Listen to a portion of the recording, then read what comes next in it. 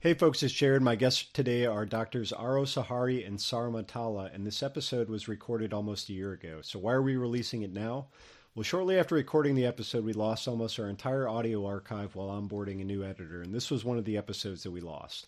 Now, we thought we had reconstituted everything that we were missing, but forgot this episode, and it wasn't until I saw a post from Sara on Twitter that I started searching and realized we'd never aired this. Fortunately, it's on a historical subject, the transnational development of icebreakers, so it wasn't time sensitive, and we were able to recover it from a separate archive that we had developed. But I would like to recognize my guests for their extraordinary patience in this publishing journey. If there's anything that sounds dated, that's the reason. This episode was edited and produced by Joshua Gruber.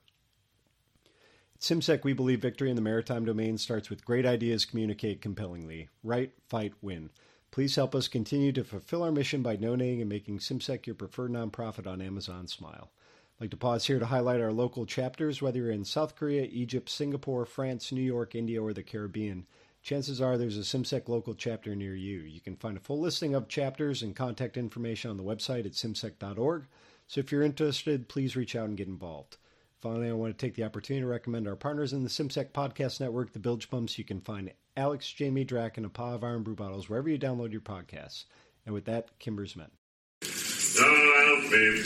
You're listening to Sea Control, hosted by the Center for International Maritime Security.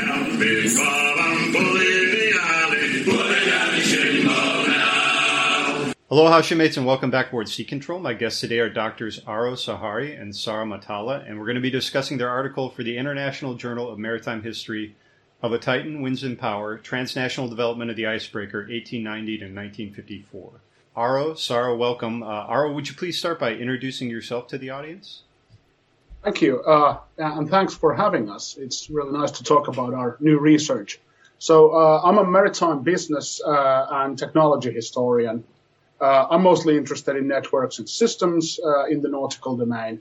My doctoral thesis was on state-industry relations in the expansion of the Finnish shipbuilding industry.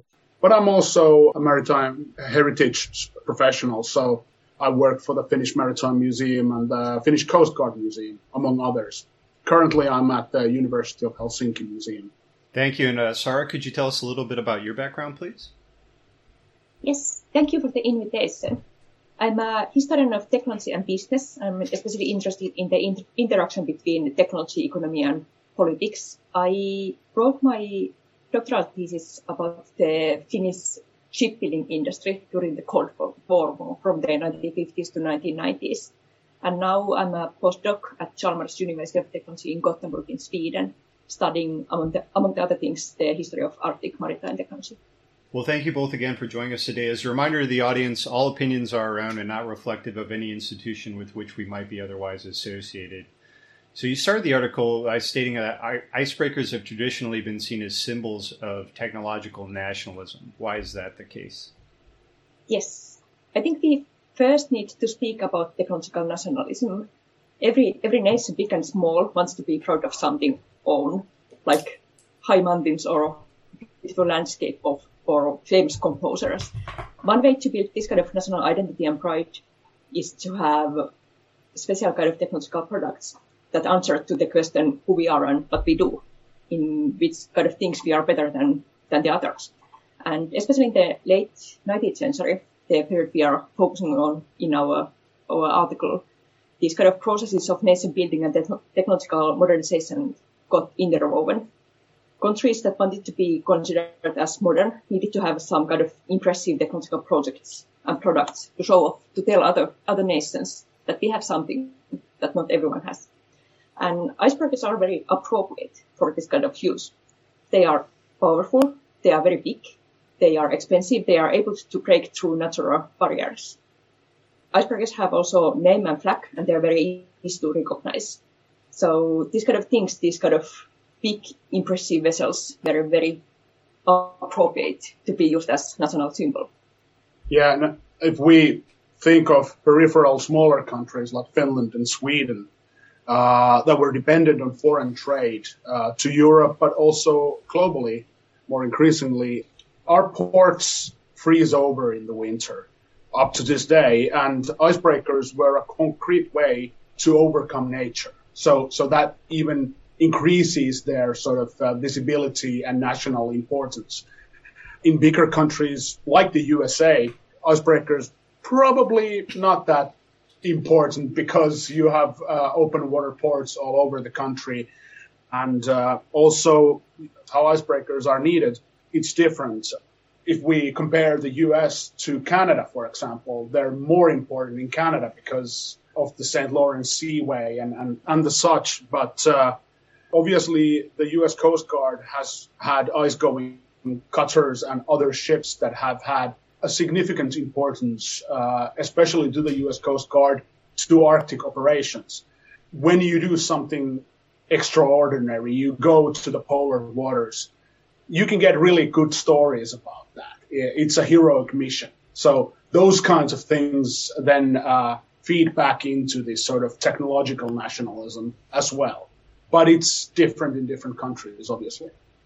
Why were icebreakers slower to develop than open water vessels? Well, first we have to remember that people have sailed in open water thousands of years. Sea ice was dangerous for these kind of traditional wooden hulls. And even if the hull was strong enough, these traditional sailing ships couldn't navigate through the ice. So building ice-going vessels became possible only in the 19th century, thanks to the steel hulls and steam power. Instead of this very long tradition and expertise in building sea-going vessels, we only have expertise in ice-going vessels less than 200 years. Yeah, and then you have to get into the technicalities of ship science, of ship construction. For the oceans, this has been developing over many centuries, so it doesn't emerge from out of nowhere. And also, you have thousands upon thousands of ships being built all the time. So there's a lot of test cases, a lot of ships to gain knowledge from. Does this work? Does that work? Even though shipbuilding has been fairly conservative, you don't do anything radical up until computers and very modern period. Meanwhile, icebreakers, there aren't that many of them. Since the 1870s, maybe some 200 full icebreakers have been built. And it took until the 1940s and 1950s until first ice field tanks and laboratories were developed, places to test icebreaker hull designs, first in the Soviet Union and then in other countries. So there just isn't that much scientific knowledge or even in-use know-how on icebreakers to go by. So that's sort of the main thing there. How did ice-capable ships initially develop, and what technological development precipitated their evolution? Yeah, we find that very fascinating, obviously. We've been doing research on this for some years now. But before we have steel-hulled steamships, ice was almost insurmountable barrier in inland waterways and coastal regions alike. So winter would just stop maritime traffic on the Baltic, in the Great Lakes, in North America. So we start seeing first vessels that could be called icebreakers in the main U.S. harbors on the East Coast. So Philadelphia, New York. In the 1830s, even they built these paddle steamers that had reinforced bows, so they could break some ice. But it takes until steel becomes the main construction material for ships in a lot of places in the middle of the 19th century that icebreakers actually become viable.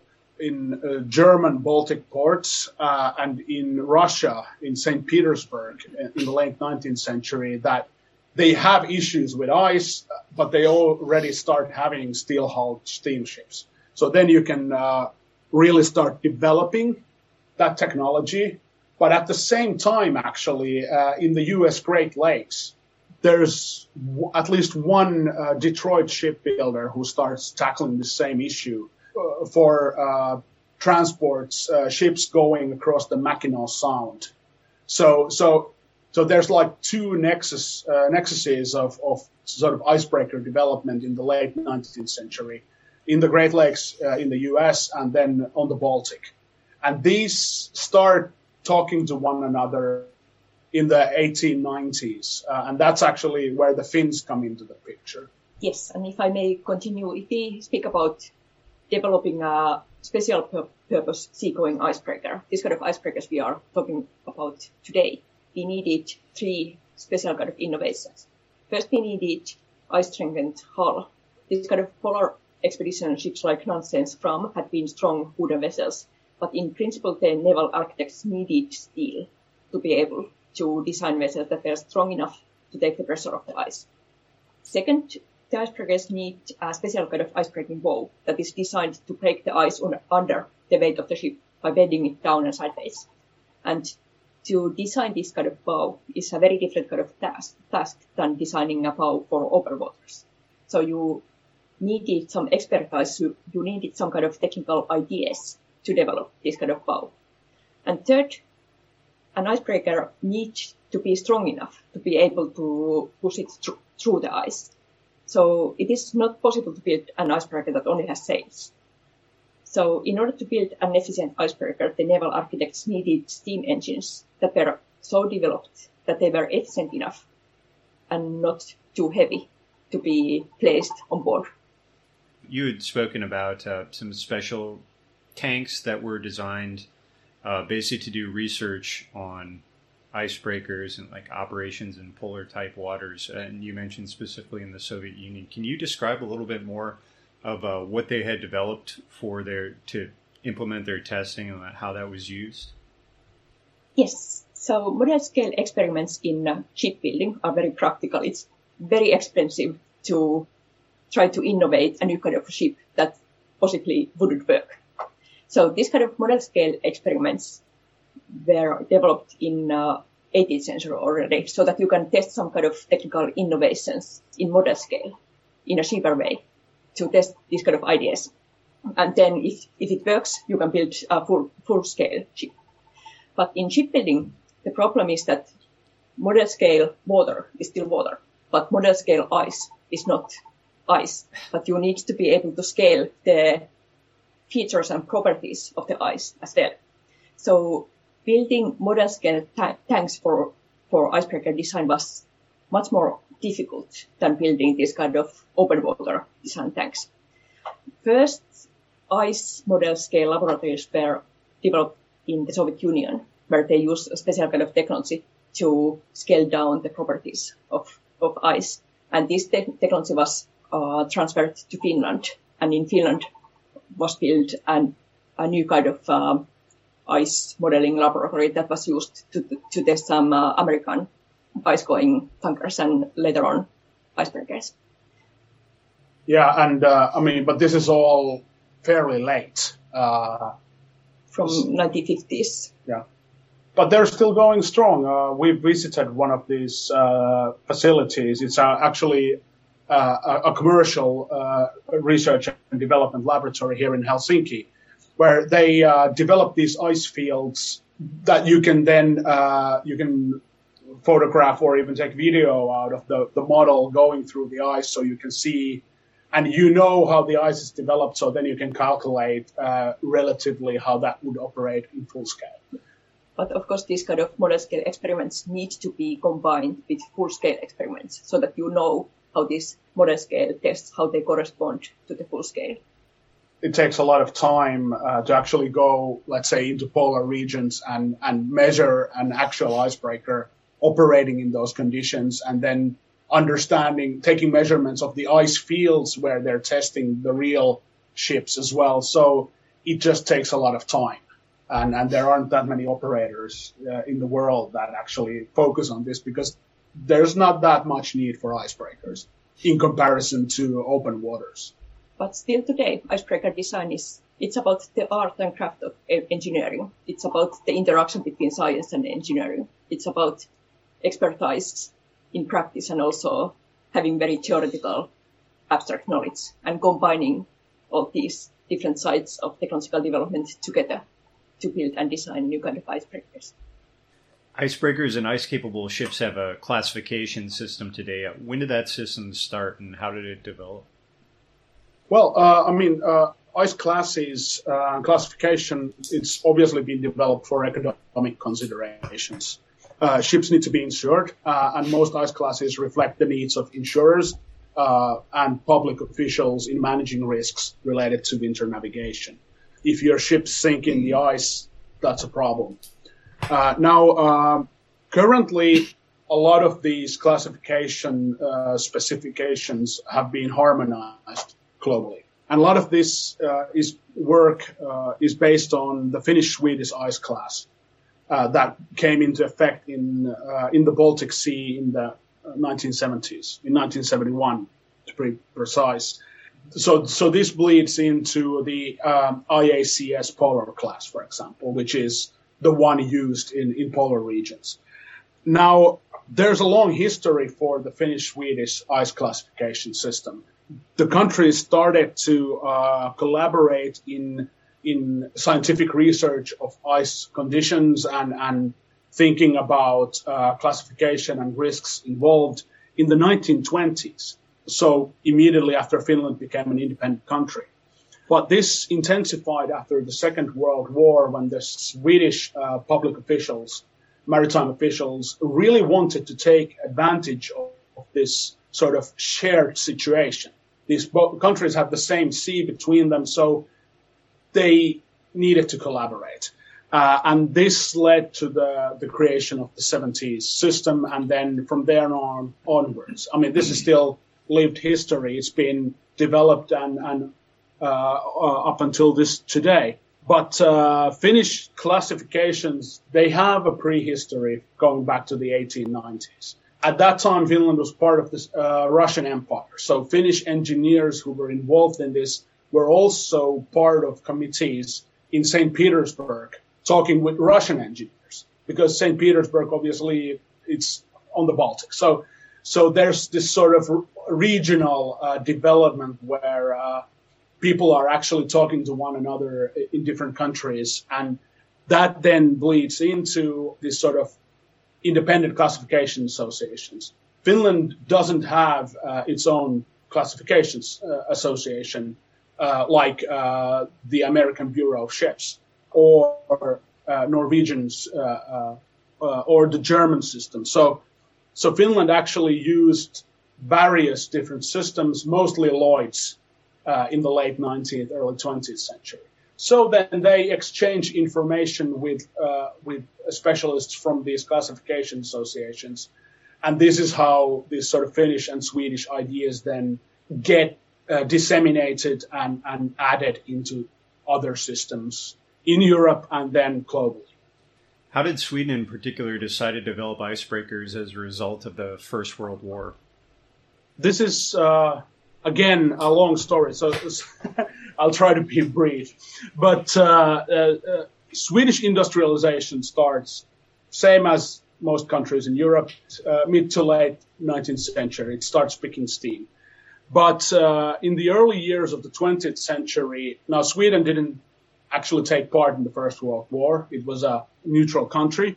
They had a situation where they needed to use more resources from the north of the country, called Norrland. The problem is that part of the country, because of the mountains and Norway, is all the ports are on the Baltic. So if you want to bring iron, copper, wood, pulp, all these industrial materials, you need to really take them by ship from ports on the Baltic. And the Gulf of Bothnia, which is the northernmost part of the Baltic Sea, is notorious for its bad ice conditions. Not unlike the Great Lakes, actually. So you get a lot of drift ice, pack ice, these kinds of things that really make it difficult. And Sweden hadn't really developed icebreakers that much. They had a few, but not that many by the 1920s. So then they decided that, okay, we need to take care of the situation. The state is the actor that can actually build a big icebreaker and keep all the ports open year long.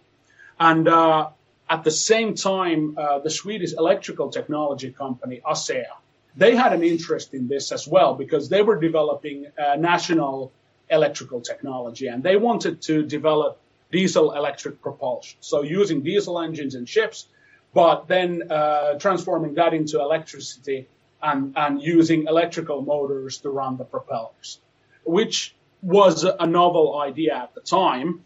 And ASEA really influenced these icebreaker designers in the late 20s, early 30s to develop the first seagoing diesel electric icebreaker called the Ymer. And this is one of our case ships in our journal article, which actually anyone listening in, if you're interested by this, it's free to download on the International Journal of Maritime History website. So have at it.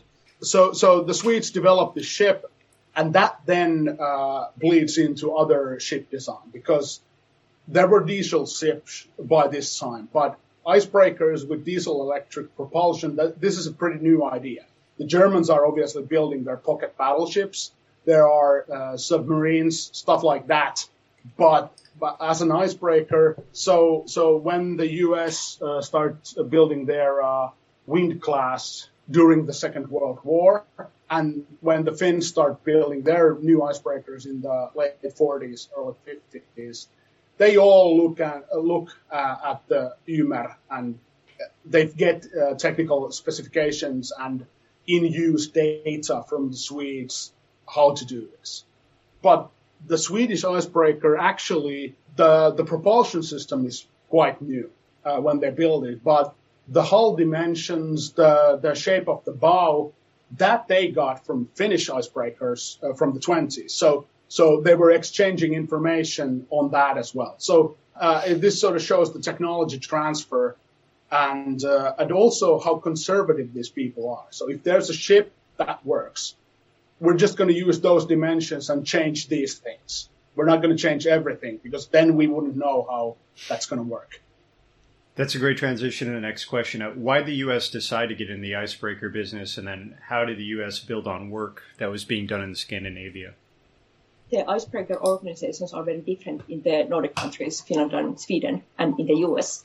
In Finland and Sweden, the icebreakers were owned and operated by the maritime authorities, and their main purpose was to assist commercial shipping. In the U.S., the icebreakers were either private operated train ferries or owned by the Coast Guard or the Navy that had very different kind of things to do, like surveillance, like law enforcement, or supplying remote areas. So it would be very difficult idea in the US to have the most expensive ship of the nation to be used only 5 months in a month, like the icebreakers in Finland and Sweden. So these kind of things shaped priorities and resources available in the Coast Guard to develop this kind of special purpose, single purpose icebreakers. In Finland and Sweden, it really makes sense to build these kind of very expensive ships that only were optimized for one reason and only used during the winter. But the US Coast Guard wanted to have more multi-purpose ships.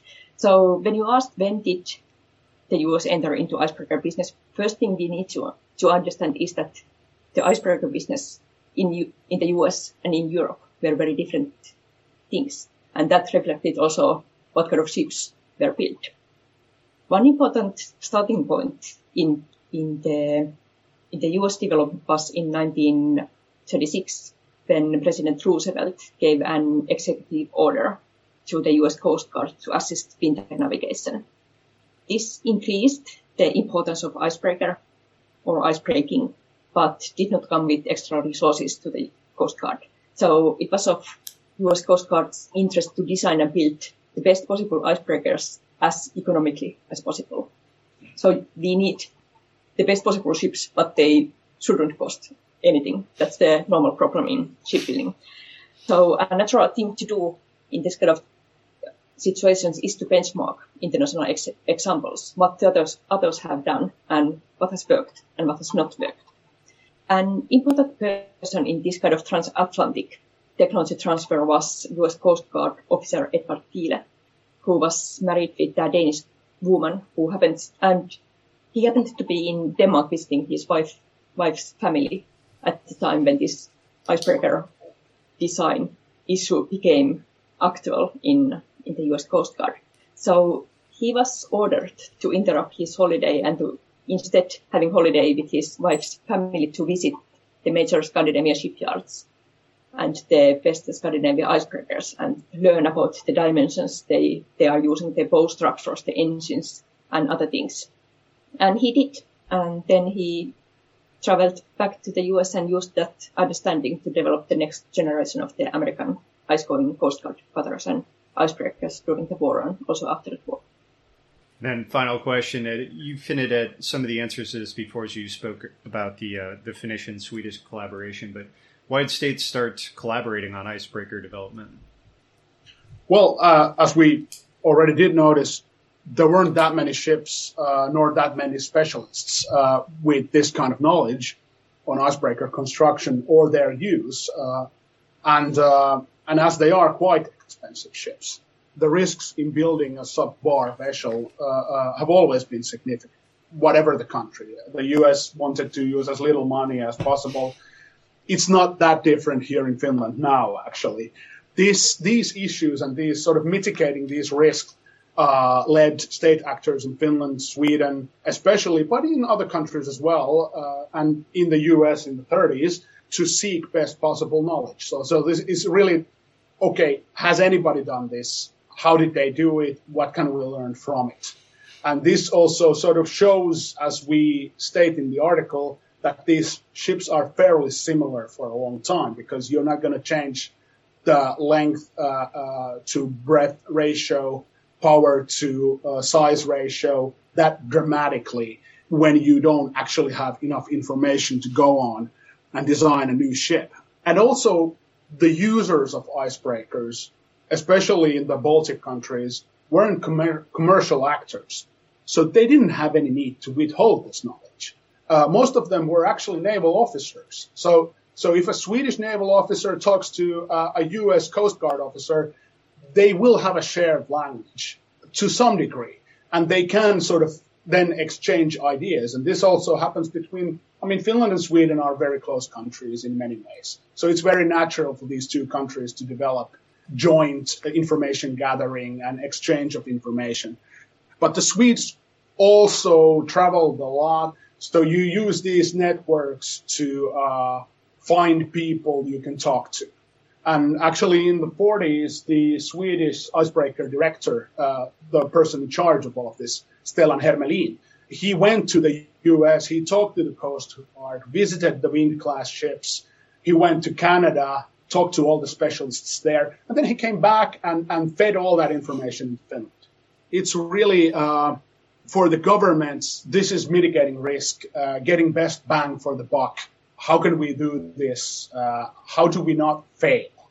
Those kinds of ideas are in the back of their minds, really. Yes, so I think that the main point in our article is that icebreaker design before the Second World War, in the period we are focusing on, was more about international cooperation than national competition. Thank you both very much. That's all the time that we have for today. I want to thank my guests, Drs. Saara Mattala and Aaro Sahari. Saara, where can we find you online and what are you working on next?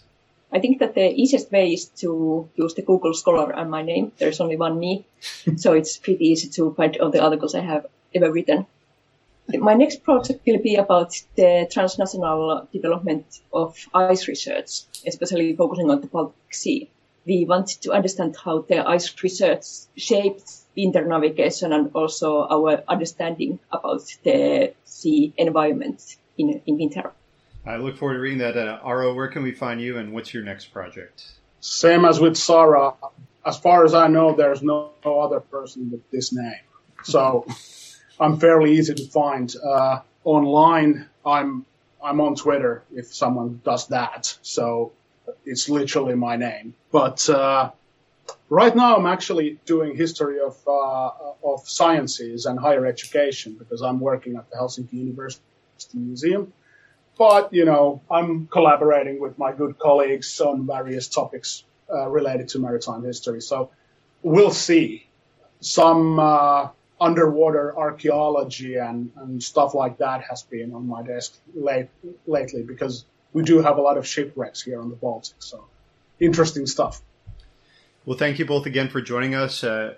The article is Of a Titan, Winds and Power, Transnational Development of the Icebreaker, 1890 to 1954. You can find it online in the International Journal of Maritime History. There will be a link in the show notes, too, for anybody who wants to go read that. Highly recommend it, though. There's only so much that we can cover here, but they go in more depth on some of these topics in the article. But to the listeners, thanks for tuning in. We'll see you next time. There